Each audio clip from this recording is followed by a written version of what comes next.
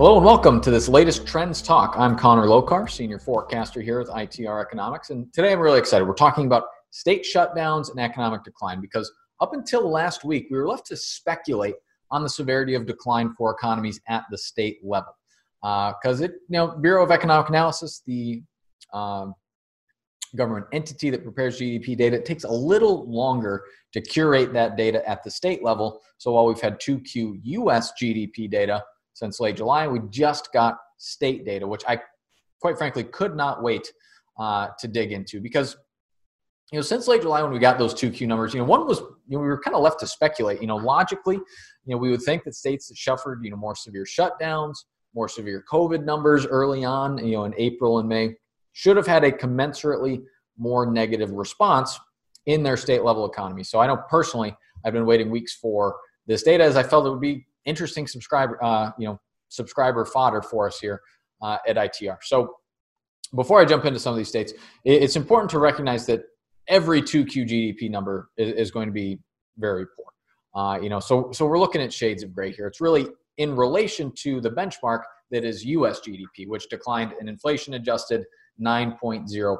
So 9%, that's kind of the watermark. That's what you wanted to beat if you were a state in the second quarter. You wanted to say, did we outperform the trend set and tempo set by the United States? So, I'm not saying a state, if it contracted by 8%, which is still horrific in the second quarter, but, a full percentage point overperformance in a series like GDP is not insignificant. So, with disclaimers out of the way, let's jump into some of these trends. And I did pick these somewhat at random. I tried to pick some relevant states, and I'll start with New Hampshire. Now, I'm doing that entirely biased. That's where ITR Economics, our HQ, is in Manchester, New Hampshire. That's where I'm recording this morning. So it's topical to me. So, New Hampshire kind of shocked me. It contracted 11.4% versus the 9% national level in the second quarter. And that's interesting because our COVID numbers have been really benign throughout. I mean, they have been very low. Our governor, in my opinion, has done a pretty good job, pretty reasonable in terms of shutdowns.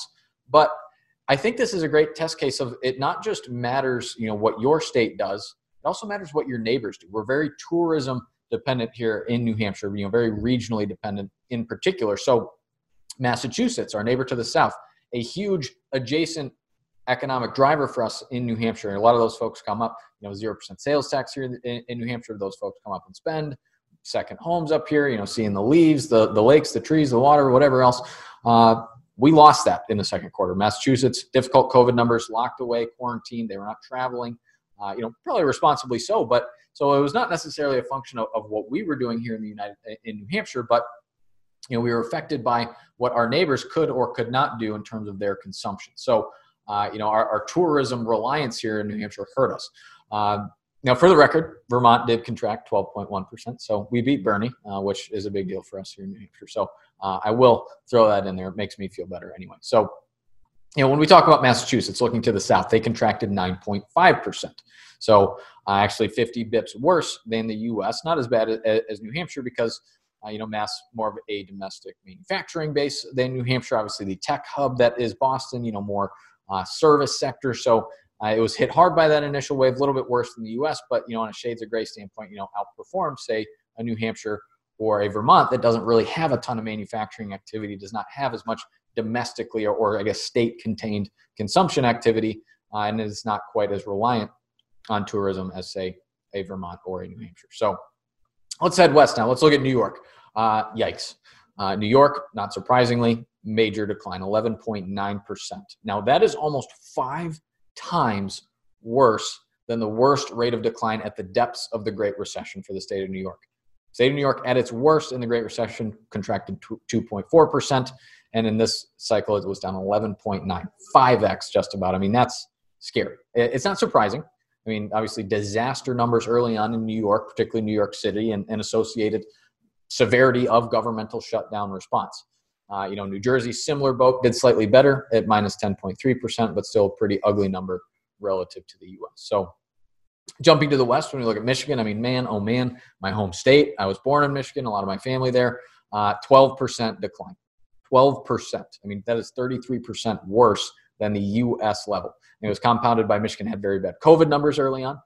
particularly strict state shutdown orders early on, which, Governor Whitmer in Michigan earned a certain amount of notoriety for her strictness, I'll call it, in the shutdowns. And that compounds with acute pressure on the automotive sector in the second quarter, which is obviously an important component of the Michigan economy. So, from a logical causal standpoint, that number does make sense, as bad as it is. When I look to the south, Ohio, that's an interesting contrast case because it's similar geographic location, similar macroeconomic or microeconomic makeup at the state level, obviously some automotive dependence, but similar, case difficulties early on, but a favorable minus 9.9% compared to the minus 12% in Michigan. And we did see that, the Ohio governor slightly more relaxed and trying to opt for a bit more balance in terms of the economy versus public health than Michigan, and that seemed to bear some fruit in those state-by-state numbers. Illinois, which I was worried about, actually posted a pretty respectable minus 9.3%, only modestly worse because Illinois had bad numbers early on, very strict shutdowns in Chicago. So I was pretty impressed with Illinois' number through that lens. So heading south, Texas posted outperformance at 8.4% contraction. I mean, Texas is Texas. What else would we expect? Honestly, better than I thought it was going to be, given that the oil pricing woes compounding on the oil patch in the second quarter, in addition to COVID-19. But Texas did stay pretty open early on. So, most of Texas's COVID case surge actually occurred in the second half of June, July, August. So it'll be interesting to see how their 3Q number, that pace of recovery in the third quarter of 2020, how that grades out for Texas relative to the U.S. because most of their COVID dysfunction slid into that second or into the third quarter rather. Turning southeast, Georgia and Florida both beat the U.S. trend with milder numbers. Georgia contracted 7.8%. Florida was off 8.1%. I highlight that because both of their governors, took a pretty bad beating from the mainstream media. For having the gall to try to balance economic needs along with public health. And it would appear that they were, relatively speaking, compared to the U.S., able to preserve some economic activity and likely jobs as well. So their 3Q COVID numbers were much worse. Again, that second wave affected the Southeast more. So like Texas, that'll be a question of recovery pace in the third quarter. But it appears early on, at least, they managed the situation well.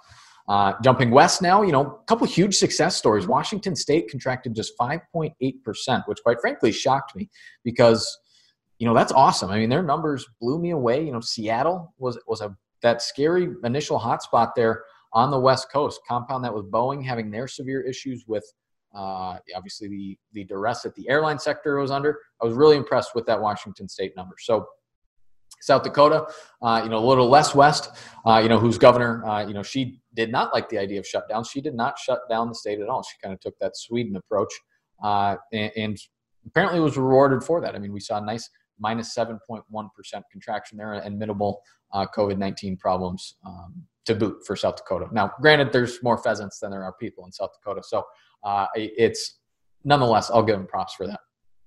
California did fairly well, surprisingly well, because that was another strict shutdown state. It was off just 8.2%. However, like Texas, California's worst COVID numbers, despite their shutdowns early on, their COVID numbers were not that bad in the first wave. It was really the second wave, June, July, August, that hit California like it hit Texas and the Southeast and Arizona. So same story there where it'll be interesting to see how that third quarter recovery pace grades out. Arizona, like Washington, had a relatively great quarter as well, off just 5.6%. But like California in that laundry list, 3Q was the bad COVID quarter for the state of Arizona. So we'll check out that third quarter number when it comes. But to wrap up, not to pick on Hawaii or Nevada, but their 2Q numbers were an abject disaster. Hawaii contracted 13.9% quarter over quarter. Nevada was down 12.3%. And those are two of the worst states that I saw when digging into these numbers. And it's perfectly explainable. I mean, when we look at the absolutely cratering tourism trends across the globe and across the U.S., I mean, folks weren't flying. They weren't going to Vegas. They weren't going to Maui or Honolulu or wherever else. So I think that's important. When I look at the New Hampshire case, some of these, it's not just what your state did, how your state's numbers were, what your neighbors did mattered, what consumers chose to do or not to do mattered, where they chose to spend their dollars or not mattered in the second quarter numbers. So I think it kind of highlights, well, at the state level, obviously a lot of things are local, but there are outside forces outside of your state's control that can impact those economic trends. So I'm going to stop there. If I went through all 50 states, this recording would take an hour. So I'm going to stop there. If I didn't mention your particular state, those of you that are DataCast subscribers, you actually have full access to this state data, not just for state GDP, but for state construction, housing data, home price data, you can unemployment data. You can see a lot of state level trends in DataCast. So I think if you're a company listening here that is largely state operating, maybe a more local or regional operator, I think it'd really be interesting for you to fire up that DataCast platform and see how your business fared versus some of the rates of decline that we saw at the state level, in your state in the second quarter. So I would encourage you to check that out on DataCast. But to wrap up, now here I am, I was waiting so long for these numbers, and now already I'm waiting for the third quarter state GDP numbers, which I'm not going to get until late December. But I suppose that's the perfect Christmas present for an economist. So I would expect it myself and ITR will let you know how those look when we get them. So until then, thanks for checking in. I'll see you next time.